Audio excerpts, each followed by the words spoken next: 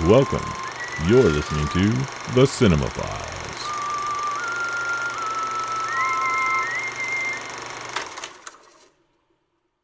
Hello, everyone. I'm Kevin Kittle.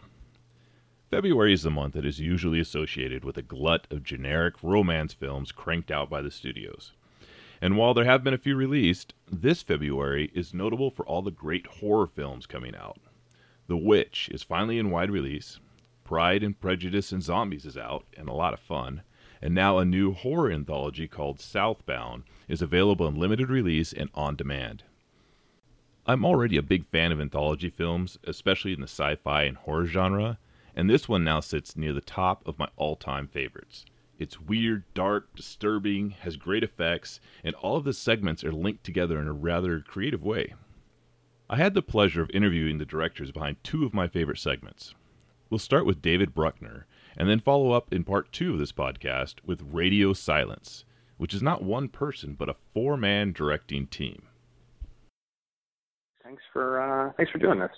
Oh, my pleasure. Thanks for taking time out to do it. First off, loved your segment.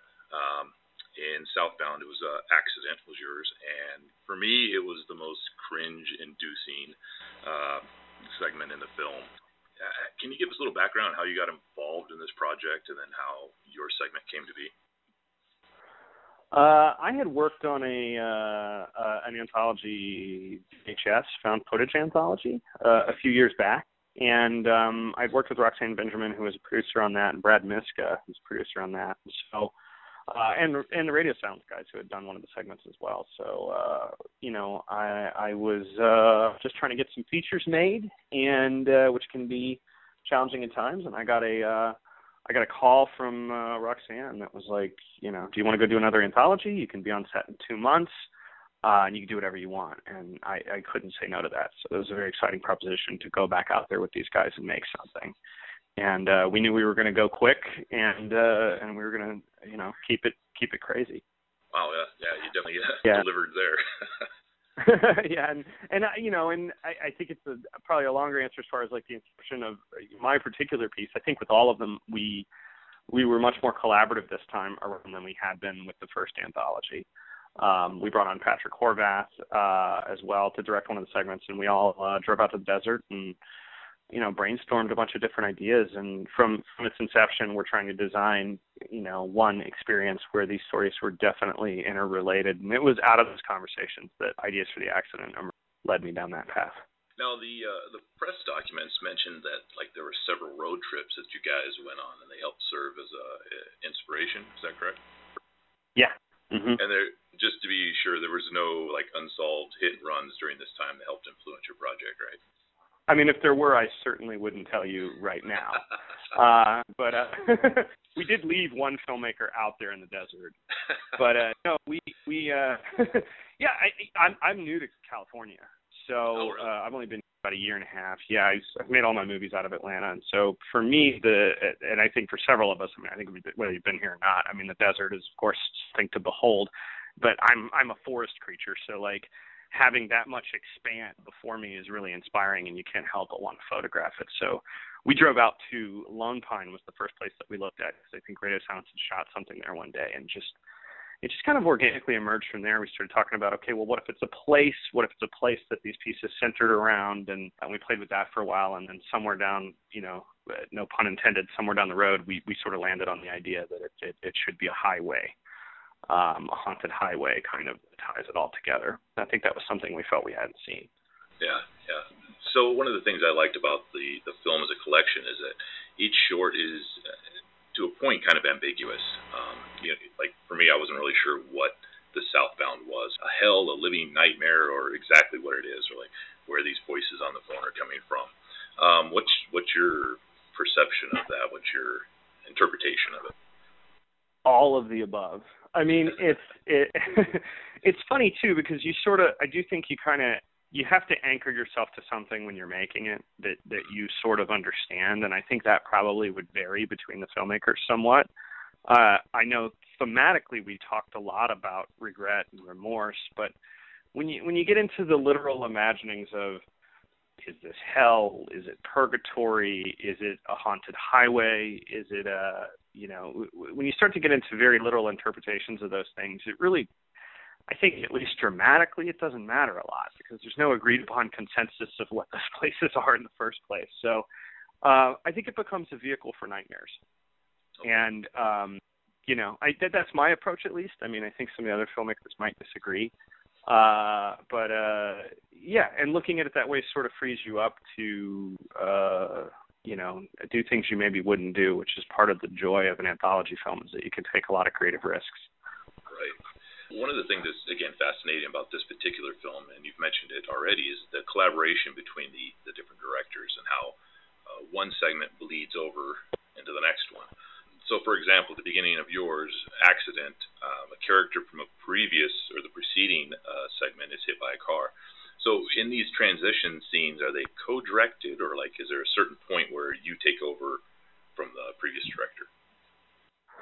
Yeah, I mean, I think some of it just gets sort of chalked up to shoot days. So it's kind of like, your story loosely begins at this moment, but there's definitely crossover considerations. So, I think for a lot of those changeovers, oftentimes both directors would be on set and, sort of making the argument for their story or for their character's arc to make sure that that's kind of fulfilled and to make sure it cuts and to, maybe add guidance for the energy of the moment, what it's going to feel like when we get to that moment so that we have, some crossover, concept of what's happening. But yeah, I sort of enjoy not knowing the exact moment where one ends and the other begins, and really not knowing the exact genesis of where those ideas came from in conversation. Another element of your short that I really enjoyed was the practical effects. Far too often, everybody's going with CGI, which never looks as good.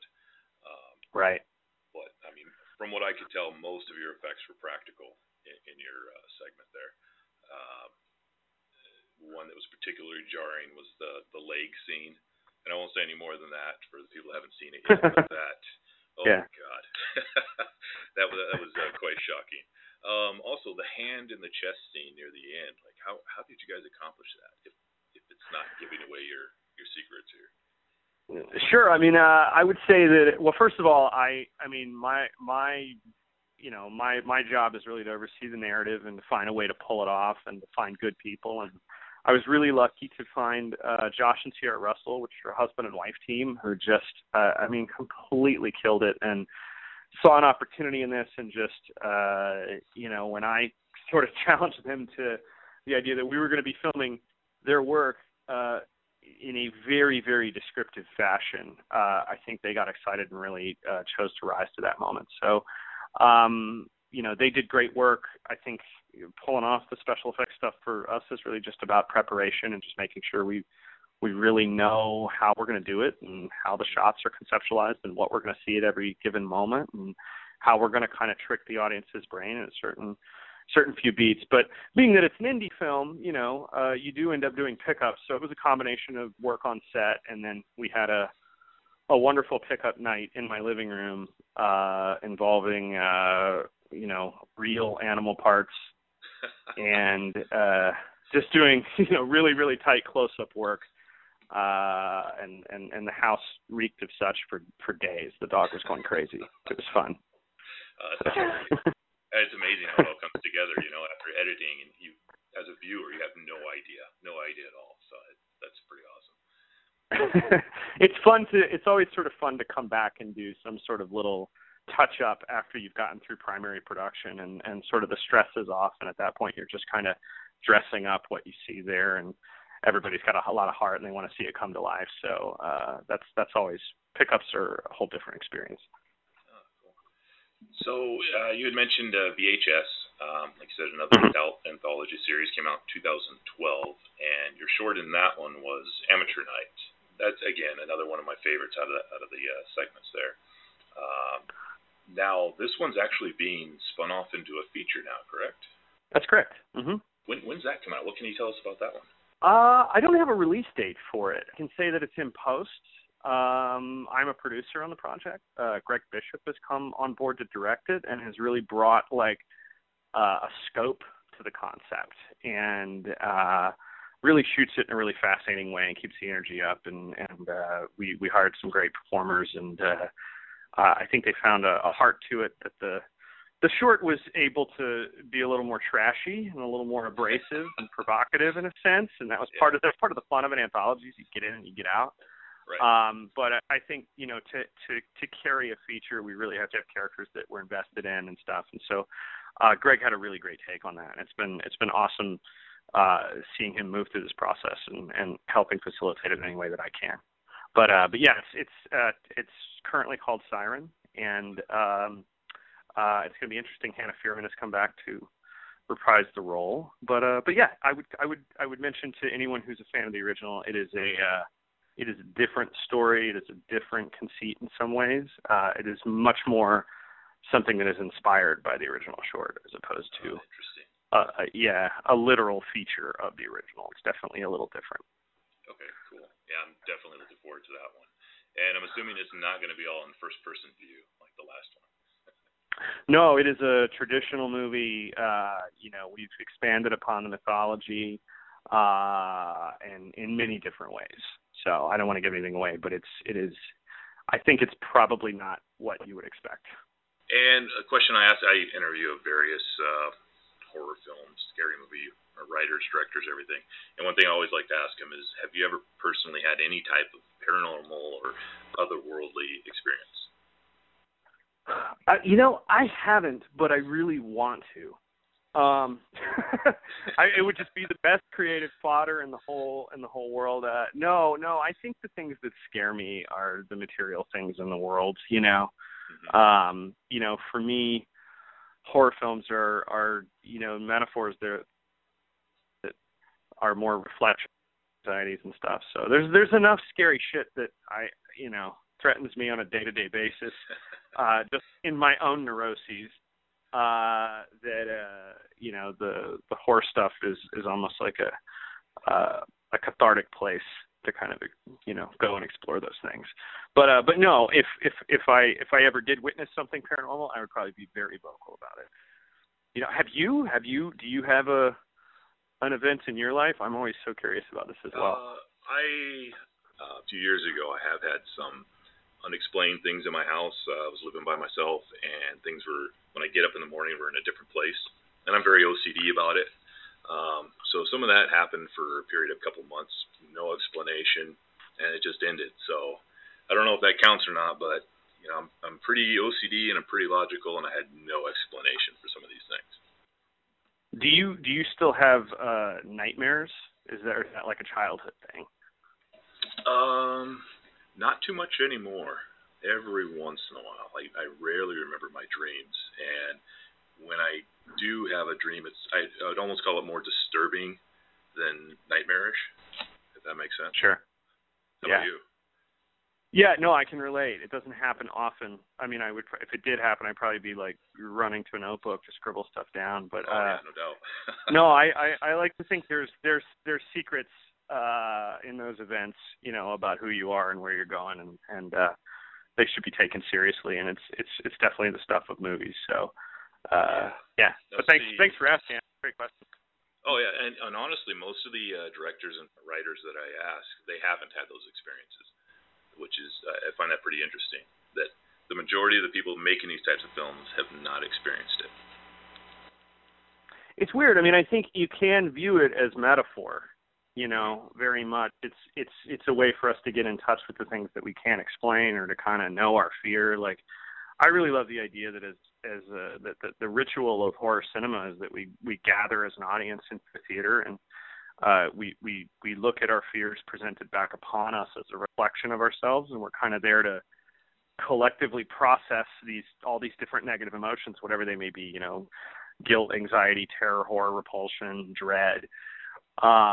As a way to kind of know it, but it doesn't. You know, you think even if you're viewing it in a metaphorical sense, it doesn't mean that those things aren't real in a fashion. In fact, you know, it's fun to see them come to life. So, yeah. So does that mean that even though you haven't experienced it, you do believe in them? That's a difficult question for me. I don't know. I really don't. I have met filmmakers that adamantly do believe. I'll put it this way. I don't know what's scarier, that there are ghosts or that there aren't. Yeah, exactly. So, I mean, that goes for aliens too, Yeah, totally. Yeah. Is it, what's more destructive, the nothingness or the oversight of something more powerful than us? So.